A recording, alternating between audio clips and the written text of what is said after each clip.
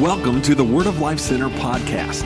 It's our desire that today's message would equip and empower you to see the Word of God bring life to your life.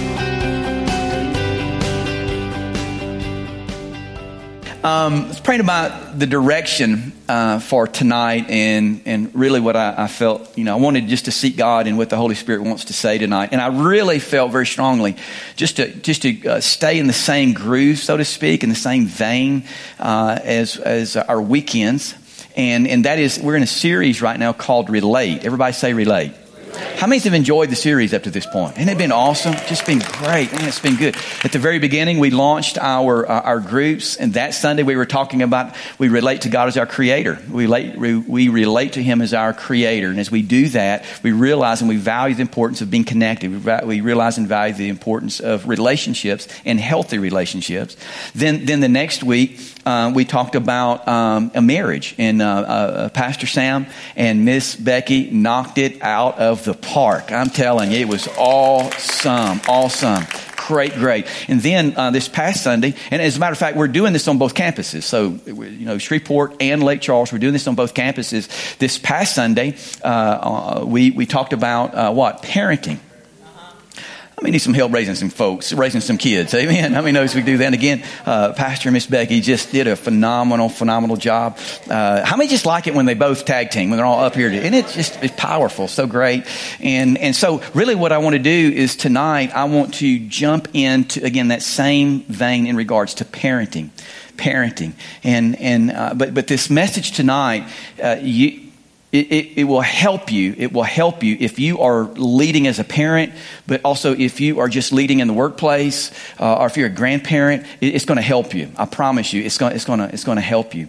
So again, the point of the series is this: the better we get, the stronger our relationship with God becomes, and the better we get in regards to relating to Him, the better our relationships are going to be. Okay. The better our relationships are going to be. I didn't say that they would necessarily be a lot easier, but yet I guess they would be, because you know how to handle those relationships based on, let me say it this way, how God handles you.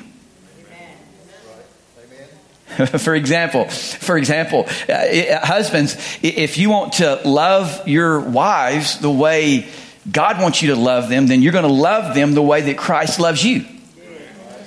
So if you know, if this relationship is growing and stronger and you understand God's love towards you, then what's going to happen? You're going to be able to love your wives like Christ loves the church. And let me give you a little secret. When you begin to do that, your wives are going to they're not going to have any problem submitting to your leadership in the home.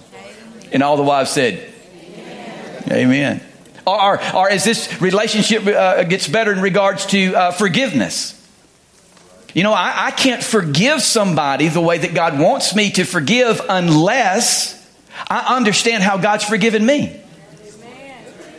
That's the reason I just can't stay bitter at somebody. Why?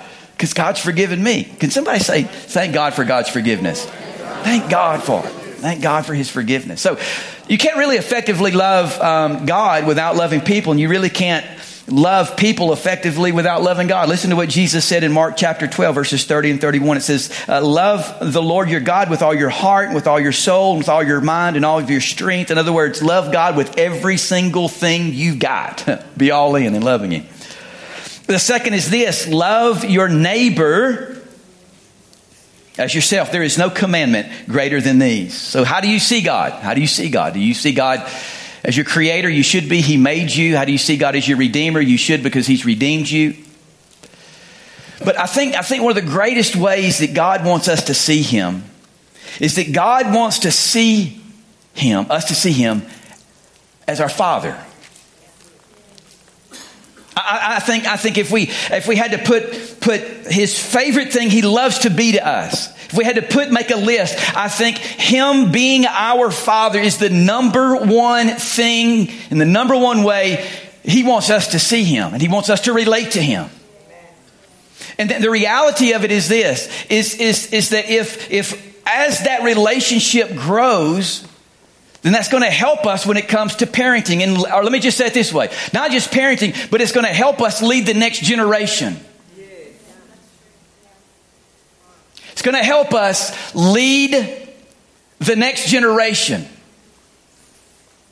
How many of you know that it's important that the next generation, it's important for them to be led? Next generation. How many of you believe that it's important that you're in a place where you will be led? Can I have a better amen than that? So listen to what Jesus said, talking about I think God, his most desired thing. And if we could just get one thing right in the way that we relate to him, I believe with all of my heart it would be that we would relate to him as our Heavenly Father. Listen to what Jesus said in Matthew chapter 6, verse 9. It says, in this manner, therefore pray, O our Father in heaven, hallowed be your name. I think that there's a huge blessing when Jesus said that. I think it was a great, great blessing when Jesus was asked, teach us how to pray, that Jesus said this. This is the way you pray, ladies and gentlemen, that you pray our what? Father. Not just our Creator, not just the big guy in the sky, but our what? Our Father. That was revolutionary. When Jesus said that was revolutionary. And one of the things that I love is that when he said that, what he was doing is he was saying this, is that it's possible for God to have the same relationship with other people as Jesus is saying that he has with me. In other words, he's just as much your Father as he is Jesus' Father. He loves you just as much. He is for you just as much as Jesus. Can somebody get excited about that tonight? I mean, that's incredible. That's incredible. John 1:12, it says this. It says, he gave the right and the power to become children of God to those who've received him. And he gave this to those who put their trust in his name. So here's my point. We can use our relationship with God as a template or a guide to successfully parent our children or to lead the next generation. So the question is this. What does that look like? What should our relationship with God, our Father, what does that look like? Because if we're supposed to use it, we can use it as a template, as a guide to lead our children and to lead the next generation. What is that supposed to look like? Well, I kind of wrestled with that for a little bit. I thought, what would be a good scripture that sort of captures that? And I found it in Romans chapter 8, verse 14. It says this. It says, but the true children of God are those who let God's Spirit do what? Let's read that one again. The true children of God are those who let God's Spirit do what? Do what? Talking about taking our relationship with God and using that as a template. Using it as a template to lead our children and to lead the next generation. But it says here that true children of God are those who let God's Spirit do what? So when we're synced with God as our Heavenly Father, we allow him to lead us in our life. So this is the approach we need to take with our kids. This is the approach that we need to take with the next generation, that we need to learn, listen to me, that we are here to lead them. That's the reason Paul said in Ephesians 6:4, he says, fathers, don't exasperate your children by coming down hard on them. And the young folks and the kids will be like, praise God. I'm glad Pastor John brought that one up. Like, hear that, Dad? Hear that, Mom? Watch this. It says, take them by the hand and lead them in the way of the Master. In other words, the word exasperate there, it simply means this. It gives a picture. It means not to use your size or your position as leverage to get them to do what you want them to do and be. In other words, that you use your size and you use your place to intimidate them, to get them to do what you want them to do. He said, instead of handling kids that way, what you do is you take them by the hand and lead them. If we looked at it this way, that you're leading them the way that your Father, your Heavenly Father, is leading you. In other words, this relationship, we get better at this relationship than this relationship is going to get better. David got it. He got this. He grasped this because in Psalm 23, 2 and 3, it says that He, God, makes me lie down in green pastures. He, God, leads me beside quiet waters. He refreshes my soul. He, God, guides me along the right path, what, for His name's sake. So he got it. He understood that his relationship with God is one where he's led. Parents and leaders of children and kids, listen to me. Your best bet to prepare your children for the future is through a relationship and not just by rules.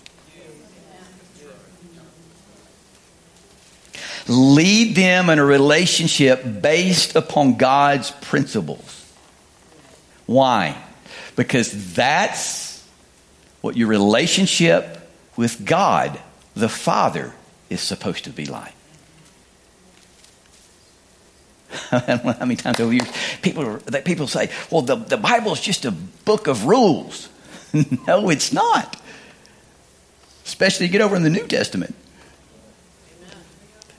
It's a collection of principles and truths that are everlasting and that'll help you do life with God as He leads you through this life. Can somebody say amen to that? Amen. It's not rules, but a relationship based on principles. And listen, when we're guiding our children and we're leading our children or we're leading the younger generation, listen, we need to help them. We need to help them understand that there's a power, there's the principle of choice. You know, with God, listen to me, with God, you can do whatever you want to do. You can do whatever you want to do. He'll just let you just do whatever you want to do. Say, go get it, big boy.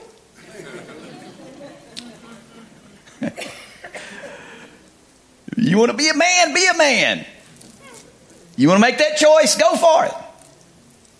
Or you want to make this choice, go for it. But He's like, but if you make this choice, there's going to be consequences. But also, if you make this choice over here, there's going to be consequences. This choice over here, if you want to do my life my way, the consequences are going to be pretty good. But if you want to do life on your own, the consequences are going to be pretty tough. Listen to me. We need to raise our children the same way. I remember we need to help them and say, look, I'll help you and I'll guide you in making some decisions. Let me just say this real quick. Let me say this. I'm not up here saying you need to let your children decide what they're going to do. No, you need to guide them in making choices and decisions. There were times that when we're raising, we have two daughters. One of them, you saw on the screen earlier on Point of Connection. That's Haley. She's the oldest and got Faith. She's the one down here was correcting her dad earlier. And so when we would discipline them, typically this is the way it would work. We would just say, hey guys, this is the way we're going to do life. This is the way we're going to do life. We're not going to have strife. We're not going to have all that stuff. That's not God's best. This is how we're going to do life. But there are some times that they decided that they were going to do their own thing. Right. So we would sit down with them. I would sit down with them. Most of the time it was me. And I would sit down with them and we would talk through it. So what I would do is I would say, all right, I want you to sit down and here's the reason we're having this conversation. And here's the judgment that's going to come. Now, with one, the oldest, Haley, it was fairly easy. Haley would be like, okay, let's just get it over with. But there's another one. I'm not going to tell you who it was, but by the process of elimination, there are times I would say, listen, to both of them, you deserve judgment, but I'm going to give you mercy. I'm going to give you mercy. But there were times where they would use that against me. You're going to receive judgment. And this is what that looks like. And they would start going, but mercy. And the other one I'm not going to call her name. She's sitting up on the front row and her name is Faith. She was a little bit different. Mercy, Dad, mercy. I'm like, I hadn't even laid a hand on you yet. I mean, she was... But how many of you know with God, He'll let you do what you want to do. But also, how many of you know that there are times, even when you mess up, you come back to God, you say, God, have mercy on me. But then even there are times He'll also let you still feel the pressure of it. Because He wants you to remember and gain some wisdom through the process. Can I have a better amen than that? Amen. So here's what I want to get to this evening. One of the most effective ways to lead our children and to lead the next generation is by helping them with context. And here's why. For the first time really in history, our children and the younger generation don't need us for information. In other words, there's so much information out there. There's so many different avenues. As a matter of fact, Pastor touched on this Sunday. Parents with the smartphones and the apps, pay attention to what's going on. It's not their phone. If they live in your house, you pay for it. Come on now. You have access to that phone. But really, for the first time in history, younger people don't have to come to the forerunner generation and say, help me with life and give me information about life. They don't have to do that. But I can tell you for sure what they do need. They may not need us for information, but they need us for context. Are you following me? In other words, to make sense out of the information that they're getting. Are you following me? And so I want to give you 4 things. I think it's just four things that we've got to help the younger generation give context to. The number one, if you're taking notes, write this down. The number one is speed. Today, everything is fast. Everything is instant gratification. Listen, how many of you remember when the internet first came out? I mean, you remember that? The dial-up? You remember that? And I remember the first time I heard it, I was like, this is incredible. You know, you pushed the thing, the modem clicked in, and it started going, doo-doo-doo-doo-doo. You remember that? Making all that crazy noise. And you're like, this is amazing. And like 7 minutes later, you finally hooked up to the internet. You're like, this is incredible. But the reason it was incredible at that time, because then I didn't have to go to the library to get information. It was right there. But let me ask you a question. How many today would wait 7 minutes for your internet to connect? I mean, if it's like over 30 seconds, we're like, get me some more service. I've got to get... Because everything's fast, right? I mean, it's speed, instant gratification. But listen to me. If you were brought up with fast and everything's fast, then you will begin to believe that slow is bad. You'll begin to believe that slow is bad. But how many of you know there are certain things that just take time? You say, tell me one. Relationships. I shared some of these thoughts at the Lake Charles campus, and I had a young man that came up to me. He just got engaged. I asked him how they met each other. He said, we met through an app. He said, so, there is an app for relationships. It's kind of, gave me a little pushback. I said, young man, you just got engaged. The app just helped you make the connection. That app is not going to help you build a relationship. Why? Because there's certain things that just take time. A few years ago, I'd gotten frustrated. I just got frustrated with the younger generation. I'm going to be honest with you. I was like, I could strangle him. It just bothered me. Like entitlement. You deserve this because you're breathing. I want it, and I want it now. But God began to deal with me, and he said, you need to figure them out. It's better than murder. You need to start thinking about it. You know, you're a pastor. You want to reach the next generation. It's biblical. So how do we do that? So I started studying and started working, and I began to understand. This dawned on me. Listen to me. They can't help that they were born in the time that they were born in. They can't help that they were born to the parents that they were born to. They told them that they could have whatever and be whatever. And you just got to, you're a winner because you participated. They can't help that. They didn't choose that. And so my heart began to shift. So I began to go, you know what? These kids need me. They need us, guys. They need us, older generation, to help give context and say, listen, young man, you're not going to be the CEO when you're 23. There are certain things that just take what? Time. That's where we come in and we help them out. We help them understand that God is the God of process. Philippians 2:12 and 13 says, therefore, my dear friends, as you've always obeyed, not only in my presence, but now much more in my absence, continue to work out your salvation. Process takes time. For it is God who works in you to will and to act in order to fulfill his good purpose. In other words, God is the God of what? Process. Speed is not always bad.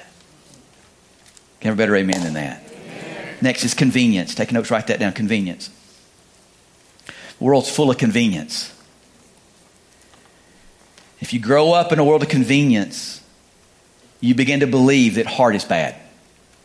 Matter of fact, in one of the number one thing that K through 12 educators are hearing right now is students say this: it's too hard. It's just too hard. Remember Haley, if I brought her up here and said, Haley, of all the teachers you had in school, what was your favorite? Who was your favorite? I know what she's going to say. She's going to say Mr. A. Mr. Agater was his full name. She just called him Mr. A. Fourth grade teacher. I'll never forget the first time that we went and we met Mr. A. I mean, I liked the guy right off the bat. Because we started talking and he said, listen, here's my philosophy in helping kids. He said, I let them struggle. I want them to experience some struggle. Instead of me just jumping in and helping them just make the grade, I want them to process things. I want them to struggle and work through things because, see, I love what he said. He said, I want to help prepare them for life. Why is that? You need to love your kids enough to let them struggle at times. Don't jump in and rescue them. Jesus said in Matthew 11:28 and 30, he says, come to me, all you who are weary and burdened, and I will give you rest. Take my yoke upon you and learn from me, for I am gentle and humble in heart, and you will find rest for your souls. Watch this, verse 30. For my yoke is easy and my what? My what? He didn't say you would have a burden. We need to help them, give them context and to help them understand. Listen, sometimes life is tough.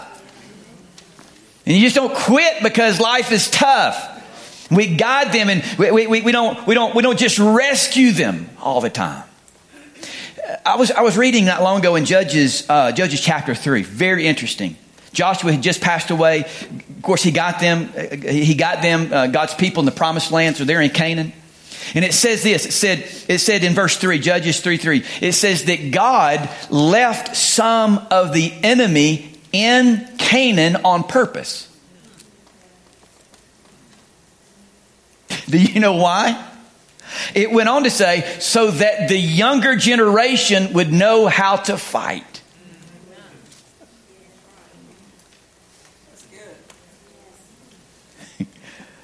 So the last thing that we need to do is every time our kids begin to struggle a bit, that we jump in there and rescue them. No. We love them enough to help guide them. Instead of when they come home, Mama, so-and-so said something hurt my feelings, or so-and-so, posted something and it hurt my feelings. Instead of going, well, I'll just go up there and I'll tell them a thing or two. Or here's what you do. Here's what you do. You go back and you post something else back. No, instead of do that, listen, sit them down and guide them through that. And he's like, let me just tell you, this is what she might have said about you, but let me tell you what God says about you. I know this is what he said about you, but let me tell you what Dad says about you. Let me tell you what Mama says about you. Have a better amen than that. Amen. Next thing we need to help them give context to is entertainment. I have a love-hate relationship with Netflix. Anybody know Netflix? Anybody familiar? I have a love-hate. I love it because the selections are endless. I hate it because the selection are endless. I can't.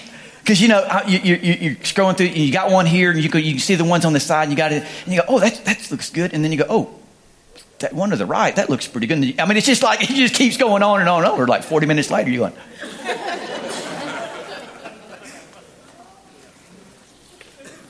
But entertainment today, it's unprecedented. It's everywhere. But if you're brought up, as our kids are brought up in this culture, in this where entertainment it's everywhere, here's what they can begin to think: that quiet is boring, and being still is bad. That quiet is boring, and that being still is bad. Please listen to me, parents. Watch technology. Say this better, because you'd be like, I do all the time. Let me clarify this. Watch how much you think you know where I'm going. Watch how much you use technology.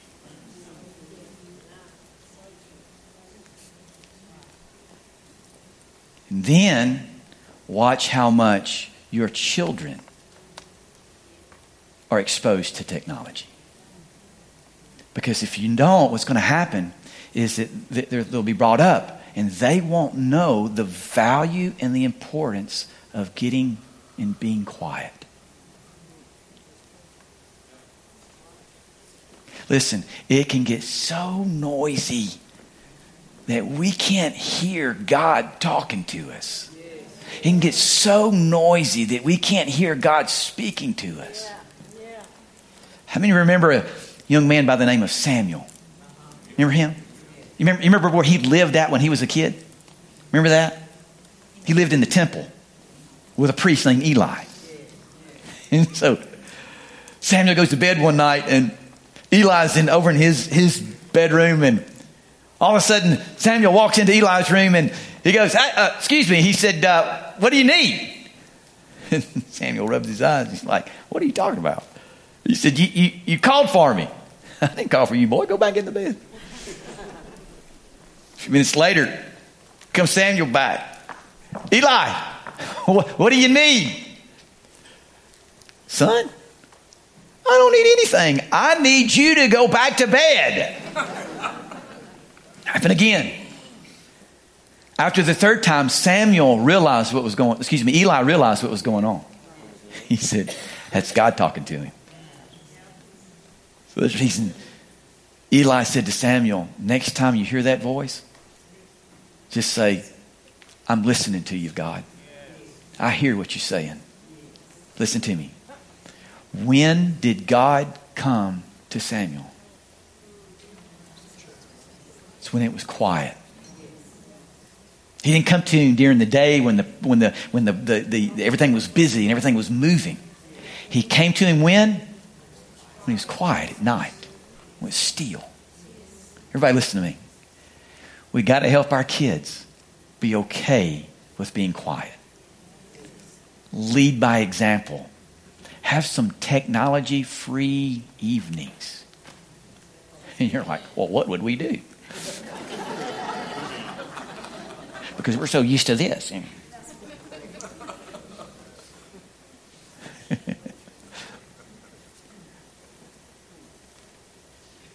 Just sit there and stare at each other until you come up with something to say. Talk. Ask questions.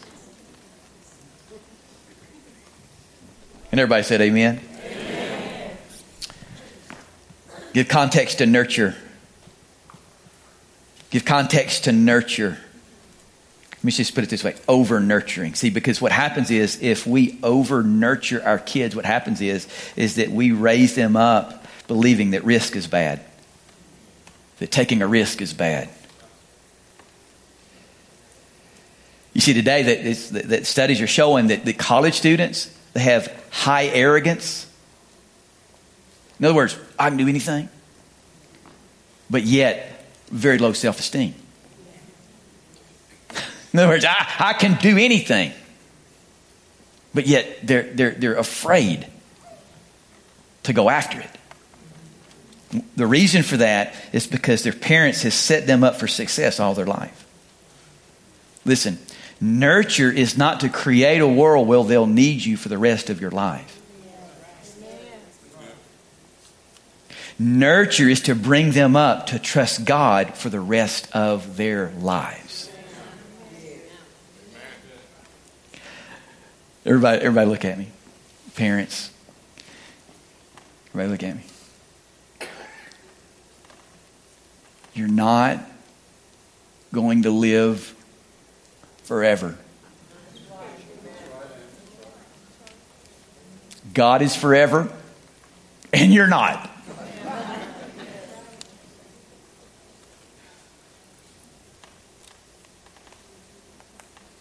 Do your kids a favor and raise them up not to depend on you, but to trust in God. That was really good. Amen.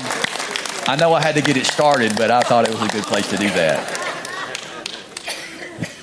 If you're creating a world where they will always depend on you, you're not helping them at all.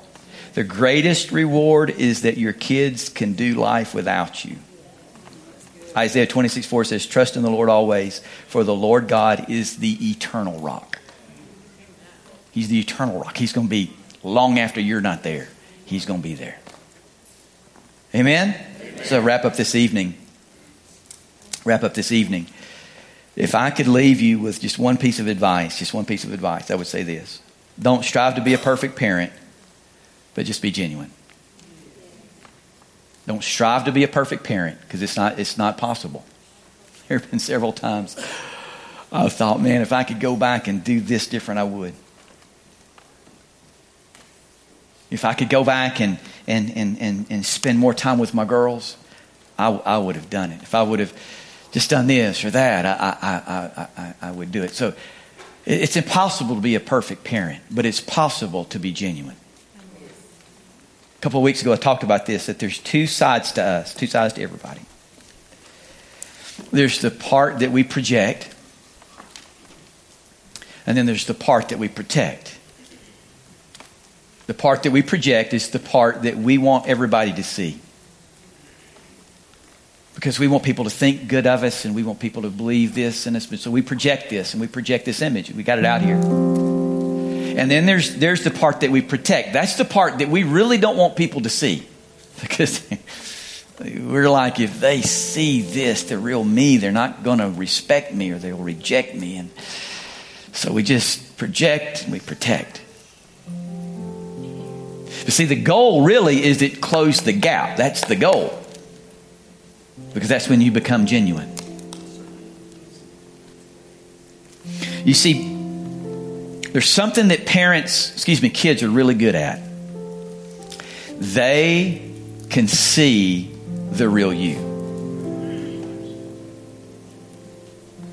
They can see that. Someone said, don't worry about the fact that your kids don't listen to you.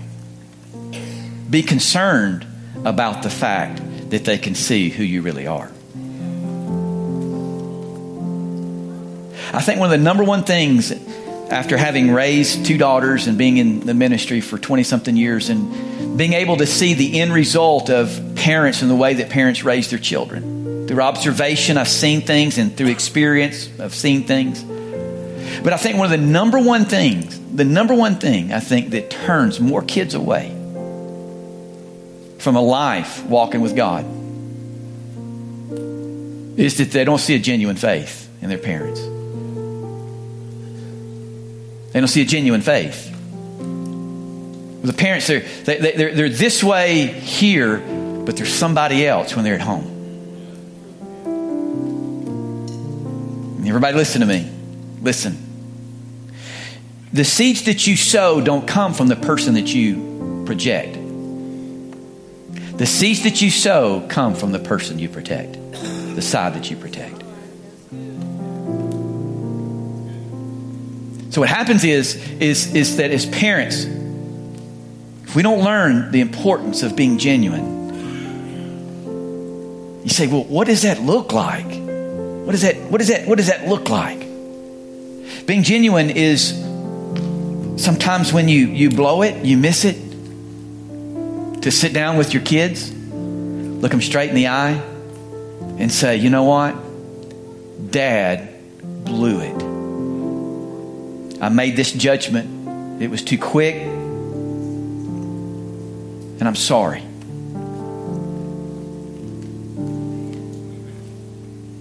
I've done that with the girls.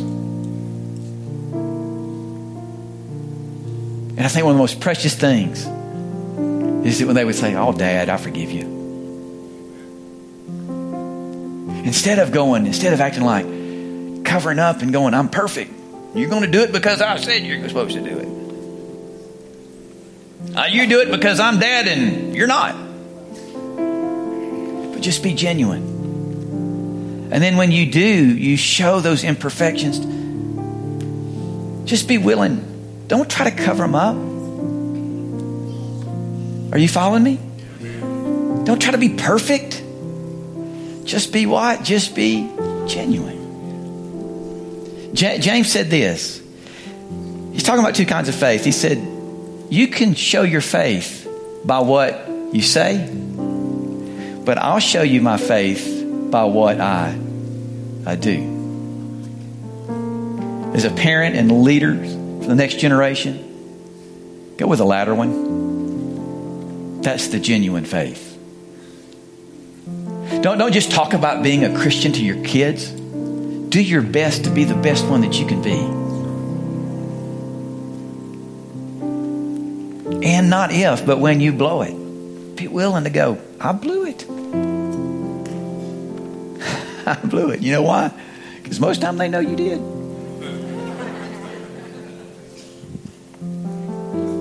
I think one of the greatest things that I learned, is that our kids are much more observant than I thought.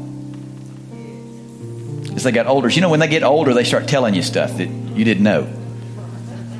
And you're like, you better be glad I didn't know when you... But then the other things that the girls have shared with me, I'm like, you noticed that? You noticed that? One of the things as a pastor that we work real hard to do is that we want our girls to believe that everybody in the church was a saint. Everybody was a saint. I mean, they believed that and when they got a little older. Matter of fact, one of my daughters called, wasn't that long ago. She called me. She said, thank you, Dad. Thank you. Thank you. And I said, what are you talking about? I know what you were doing. I said, what are you talking about? She said, Mom, you and Mom never said anything bad about people in the church. Even if they were going through times and they were leaving or whatever, you never said anything bad in front of us. Ever. So my point is this. We did some things right, but we also did some things that we wish we could do over again. So we weren't perfect, but we worked so hard just to be genuine. And I encourage you to do the same thing. Amen. Thanks for listening to the Word of Life Center podcast. You can connect with us on Facebook and Twitter or at our website, wordoflifecenter.org.